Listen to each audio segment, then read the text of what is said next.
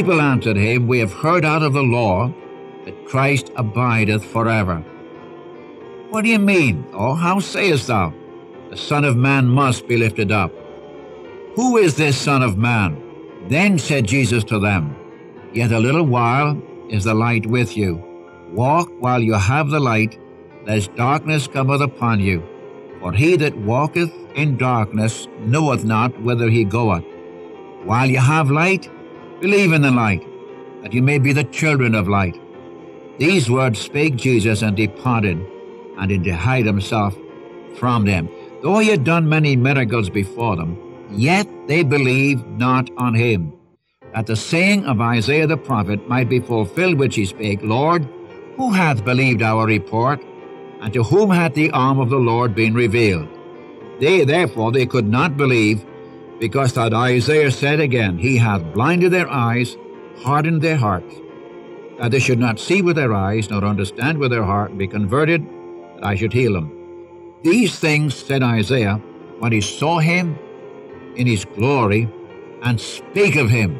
Nevertheless, among the chief rulers also many believed on him, but because of the Pharisees they did not confess him, lest they should be put out of the synagogue, for they loved the praise of men more than the praise of God. Welcome to the Unchanging Word Bible Study. Our name, the Unchanging Word, reflects the fact that the eternal Word of God has never changed and never will. Jesus Christ is the same yesterday, today, and forever. Life begins at Calvary, there my Savior died. He took my place, and by His grace came with me to abide. All I need for living is mine by just believing. Life begins at Calvary, life that never ends. Welcome to the Unchanging Word Bible Study. We are in John chapter 12, beginning at verse 31. In our passage today, Jesus speaks of the fact that the ruler of this world would be cast out because of the judgment that was upon the world. And this would be accomplished by Jesus being lifted up from the earth. And he also said, If I be lifted up, meaning on the cross, I will draw all men to myself. And it is quite evident that our Lord is clearly seen by all who look to him. And as we continue, we see that many did not believe in the Messiah, that the word of Isaiah the prophet might be fulfilled. And once again, unbelievers fulfill the word of God that was prophesied. And the prophecies of the word of God will be fulfilled in the future, even as they were in the past. Well, open your Bible to John chapter 12, verse 31 with our teacher, Dr. Mitchell. It is with real joy and blessing that we come to you today. I am sure that the more you read this precious book, the Gospel through John, which we're studying, the more you get out of it. The less you read it, the less you get out of it.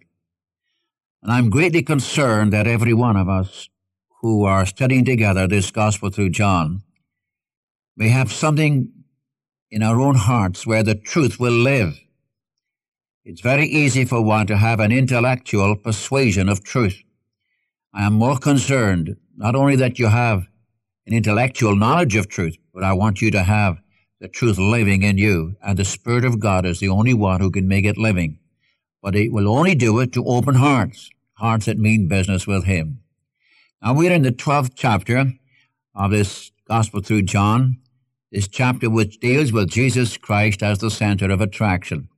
You remember, as we go through the chapter, He was the center of attraction at the feast, on the road to Jerusalem, and at the cross. In verses 20 to 22, He attracts Gentiles, and then He attracts disciples, and then He attracts the heavens, 27 to 30. And then 31 to 33, you have this question of the world, the prince of this world being judged. We took up for a few moments, you remember, the fact that He must die in order to bear fruit. And then we had the extent of His death, 27 to 29.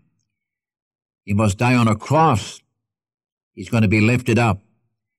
And then we had the manner of His death. He must be crucified. And now, if I be lifted up, will draw all unto me. This signifying by what death he should die.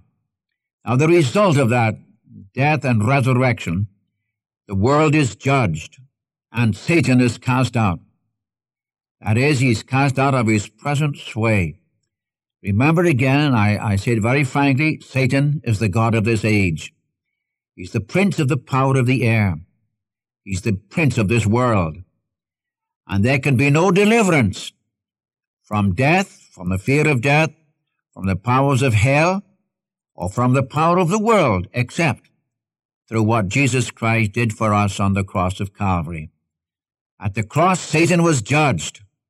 And as Colossians 2:15 declares, our Lord came forth in triumph. He triumphed over all the forces of darkness. How glad I am that we have a Savior who was a conqueror, so that when one comes to the Savior and has a real relationship with Him, then we find that we are delivered immediately from the powers of hell, from the trickery, subtlety of this world, and from the fear of death. Now coming down to verses 34 to 36, this is where we start today, and you'll notice with our Savior, time is running out. He's facing the cross, and may I say, time is running out for them too. Now he makes his plea in 34 to 36 of John chapter 12. After our Lord had been speaking of the fact that he must die, the people answered him, we have heard out of the law that Christ abideth forever. What do you mean? Or how sayest thou, the Son of Man must be lifted up? Who is this Son of Man? May I just stop here for a moment? Who is this, the Son of Man? How can he live forever and yet die? And you see how confused they were. We have heard out of the law that Christ abideth forever. And yet you say the Son of Man be lifted up. Who is the Son of Man? How can you live forever and yet die? Now mark you. Then said Jesus to them, yet a little while is the light with you. Walk while you have the light, lest darkness cometh upon you. For he that walketh in darkness knoweth not whither he goeth. While you have light, believe in the light, that you may be the children of light. These words spake Jesus, and departed, and did hide himself from them. Let me just stop here for a moment or two. Will you please notice the reason for them walking in darkness, the reason for them not understanding the Savior, was because they were not walking in the light which God gave to them. And rejected light, my friend, always leads to darkness. Always leads to darkness. You remember in John chapter 8, our Lord could say, I am the light of the world. He that followeth me shall not walk in darkness, but shall have the light of life. In John chapter 9, verse 5, as long as I am in the world, I am the light of the world. Walk while you have light. Now he makes the same statement here in verse 46. I am come a light into the world, that whosoever believeth on me should not abide in darkness. While you have the light, believe in the light, that you may be the children of light. But having rejected the light, I say, there is nothing else but darkness. And the tragedy is that for nearly 2,000 years, the people of Israel have wandered bitterly in darkness. This is their history for the past 1,900 years. They rejected the light, our Savior, when he was here. There's nothing left but darkness. And even now, nations who have heard of the Savior, who know of the Savior, have spurned the light. Hence, they do not know where they're going. Darkness is creeping in, and the result is chaos, uncertainty, and fear. May I say, my friend, this is true in America. It's true in Europe. We've had the Word of God for nearly 2,000 years. At least we've had it for 1,900 years. Take this precious land of ours, based upon the Word of God. Our early forefathers were real believers in the Savior. Their lives were transformed lives by the Savior. The greatest men, some of the greatest men we've had in our nation have been men and women who have really loved the Savior. But now we're turning our back upon the one who is light. I'm going to be very blunt about it, very realistic about it. When one rejects the light, there is nothing left but impenetrable darkness. There are many in the world today who are in darkness because of ignorance. There are certain parts of the world where they've never heard about Jesus. They've never heard about a Bible. They've never heard the Word of God. And they are in darkness because of ignorance. But here in this land and many other lands, we're in darkness because of rejected light. And I repeat it very bluntly. This is the background and the reason for the chaos, for the moral corruption. We don't know where we're going. And the whole world, more or less, is in a chaotic condition. Conditions today are such that no one can tell you what's going to happen 6 months from now. I repeat it. For a nation to reject the light means darkness. For an individual, and I talk to you now personally, Jesus said, I am the light of the world. He that followeth me shall not walk in darkness, but shall have the light of life. You remember in the very first chapter, the very introduction to this book, in him is life, and the life was the light of men. Men prefer darkness to light, as chapter 3 says, because their deeds are evil. And it is this ignorance of God, this rejection of the light, that is the base for all the sinfulness and the chaos and the lawlessness and the rebellion and the conditions today. I'm being very blunt about this. I'm declaring to you, my friend, there are two kingdoms in the world. There's the kingdom of darkness. There is the kingdom of light. And every one of us are either in the kingdom of darkness or the kingdom of light. Satan is the one who is the god of this age. He's the prince of the power of the air. He's the prince of this world. He's the prince of the kingdom of darkness. That's why the Apostle Paul says in Colossians chapter 1, verse 13, Colossians 1:13, Paul says, God hath translated us from the kingdom of darkness into the kingdom of the Son of his love, into the kingdom of light. And as I'm talking to you, my friend, you are either in the kingdom of darkness or you are in the kingdom of light. Either you're in the kingdom where death reigns, where sin reigns, or you're in the kingdom of God's dear Son, where love reigns, where we have eternal life. Isn't it wonderful that God has made the provision whereby you and I can be in the kingdom of light, can become a child of the living God, and belong to the one who is light. And if you have him, you shall not walk in darkness. All around we see people asking the question, what's next? Where are we going from here?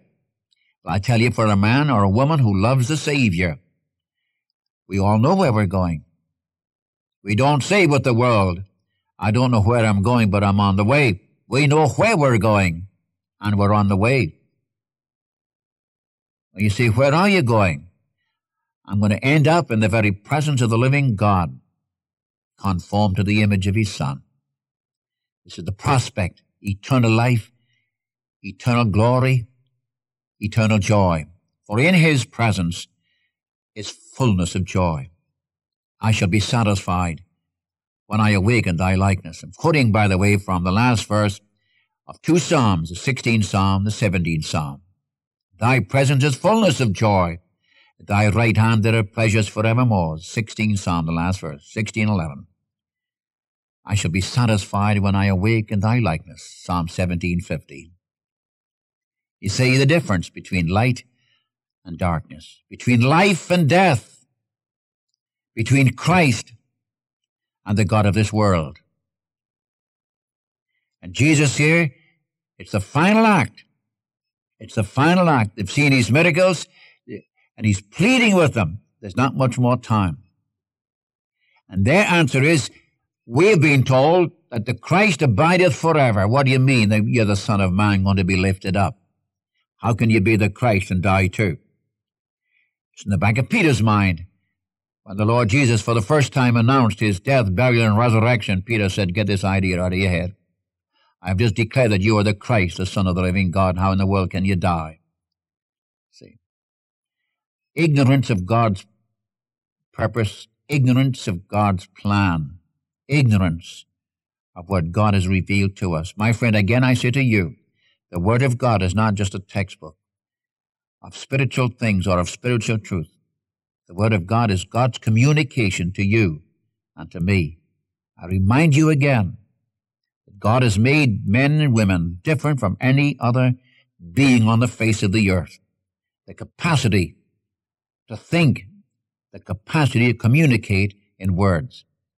When God wants to talk to you and me, he's got to talk through words. He's got to use words. And when we have to talk to God, we must talk through words. We've got to communicate, must be by words. And God has already given it to us in the Word of God. That's why I plead so much that men and women face up to it, to get into the Word of God. Maybe I'm talking to some who have no use for the Bible, no use for Christianity. What do you know about it? What do you know about Christianity? Well, you see, I've seen some of the product. Well, don't judge a thing by the product. I know there are many Christians, professing Christians, who are not living pleasing to God. But please don't judge the Savior by some who claim to be his children. Take the Bible for yourself. I challenge you. Take the Bible, take this gospel through John. Read it through a number of times. And if you have an open heart, I'll guarantee you one thing.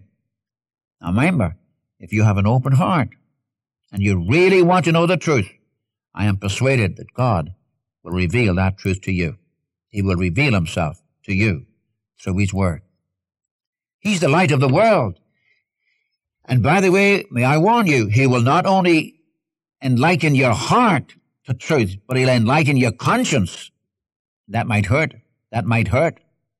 But remember, he died to put away sin. He died that you might not die. And he defeated death in the grave by his resurrection.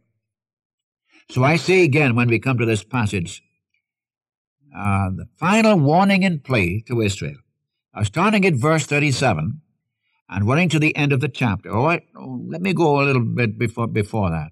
Go down to verse 43. 37 to 43. Mark their unbelief and their unrejection. And though he had done so many miracles before them, verse 37, though he had done many miracles before them, yet they believed not on him, that the saying of Isaiah the prophet might be fulfilled, which he spake, Lord, who hath believed our report, and to whom hath the arm of the Lord been revealed? Therefore they could not believe, because that Isaiah said again, he hath blinded their eyes, hardened their hearts, that they should not see with their eyes, nor understand with their heart, and be converted, that I should heal them. These things said Isaiah when he saw him in his glory, and spake of him. Nevertheless, among the chief rulers also many believed on him, but because of the Pharisees they did not confess him, lest they should be put out of the synagogue, for they loved the praise of men more than the praise of God. Now it looks as you read this portion as if the Jews had no chance. Isaiah said, who hath believed our report? He's quoting from Isaiah chapter 53. Who hath believed our report, and to whom is the arm of the Lord revealed? Therefore they could not believe, because Isaiah said again, and he quotes from chapter 6 of Isaiah, he hath blinded their eyes and hardened their hearts, and so on. Now let me just suggest this fact. Isaiah 53:1 says, who hath believed our report, and to whom is the arm of the Lord revealed? The arm of the Lord is revealed to those who believe the report. In other words, God answers to faith. Now, it's not that these folk couldn't believe. They believed not in verse 37. Though they saw so many miracles, yet they believed not on him. It is not that they could not believe. See? The reason for it was because they would not. You remember chapter 5? Jesus said to the Jews of his day, "You do search the Scriptures, for in them you think you have eternal life, and they are they which testify of me, and you will not come to me that you might have life." In Matthew chapter 23, you remember our Lord said, "O Jerusalem, Jerusalem, you that killed the prophets and stonest them that are sent unto you, how often I would have gathered you as a hen gathers her brood under her wing, but you would not." This fulfilled Isaiah chapter 53 and chapter 6. May I tell you, my friend, persistent unbelief leads to hardness. Now you remember in Hebrews chapter 3, where the Spirit of God through the writer of Hebrews says, "Harden not your hearts as in the provocation." And he warns us to have against having an evil heart of unbelief. Unbelief is the product of an evil heart. And unbelief persisted in leads to hardness. You see, man of his own choice refuses to believe, and God ratifies that choice. I want to get this so clear in your mind. I'm dealing with a very, very important thing. Now, some will take this and take the sovereignty of God and say, well, now you can't believe because God said certain things. But wait a minute. If you're going to use the Bible, use the whole Bible. Our Lord over and over again pled with Israel. Take chapter 10 of John. You don't follow me because you're not my sheep. As I said to you before, my sheep hear my voice. How did he know they were not his sheep? Because of unbelief. They rejected him. We will not have this man to reign over us. We don't want him. They'd rather kill him. They'd rather get rid of him. And I tell you, my friends, very frankly, there are people today who have been under the sound of the gospel for years, possibly all their lifetime, and they're further away from Christ than they were the first time they heard the gospel. I repeated the terrible thing. I've oftentimes said on this radio, unbelief in Christ is a terrible thing.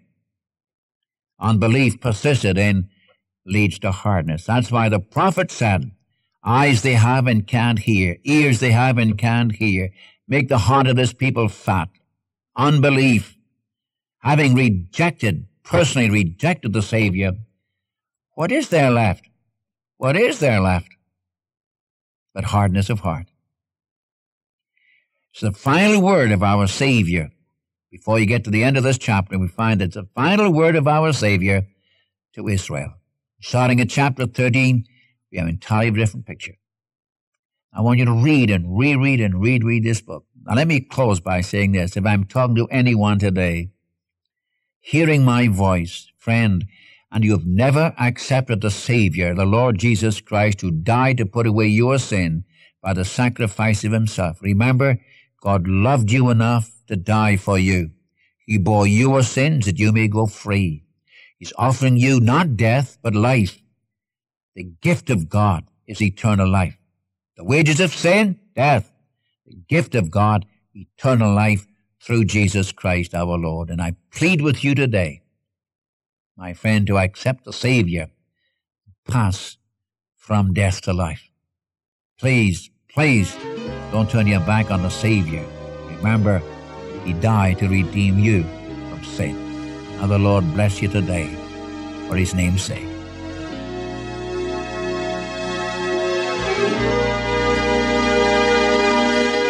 My faith looks up to thee, thou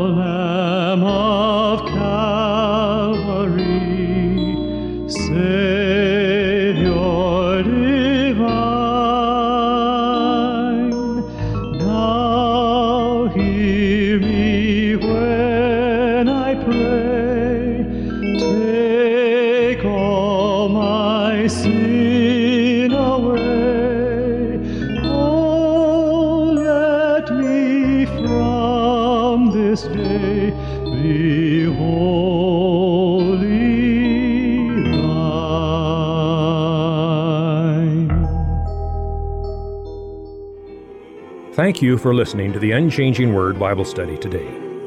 And so until next time, this is the Unchanging Word Bible broadcast. Life begins at Calvary.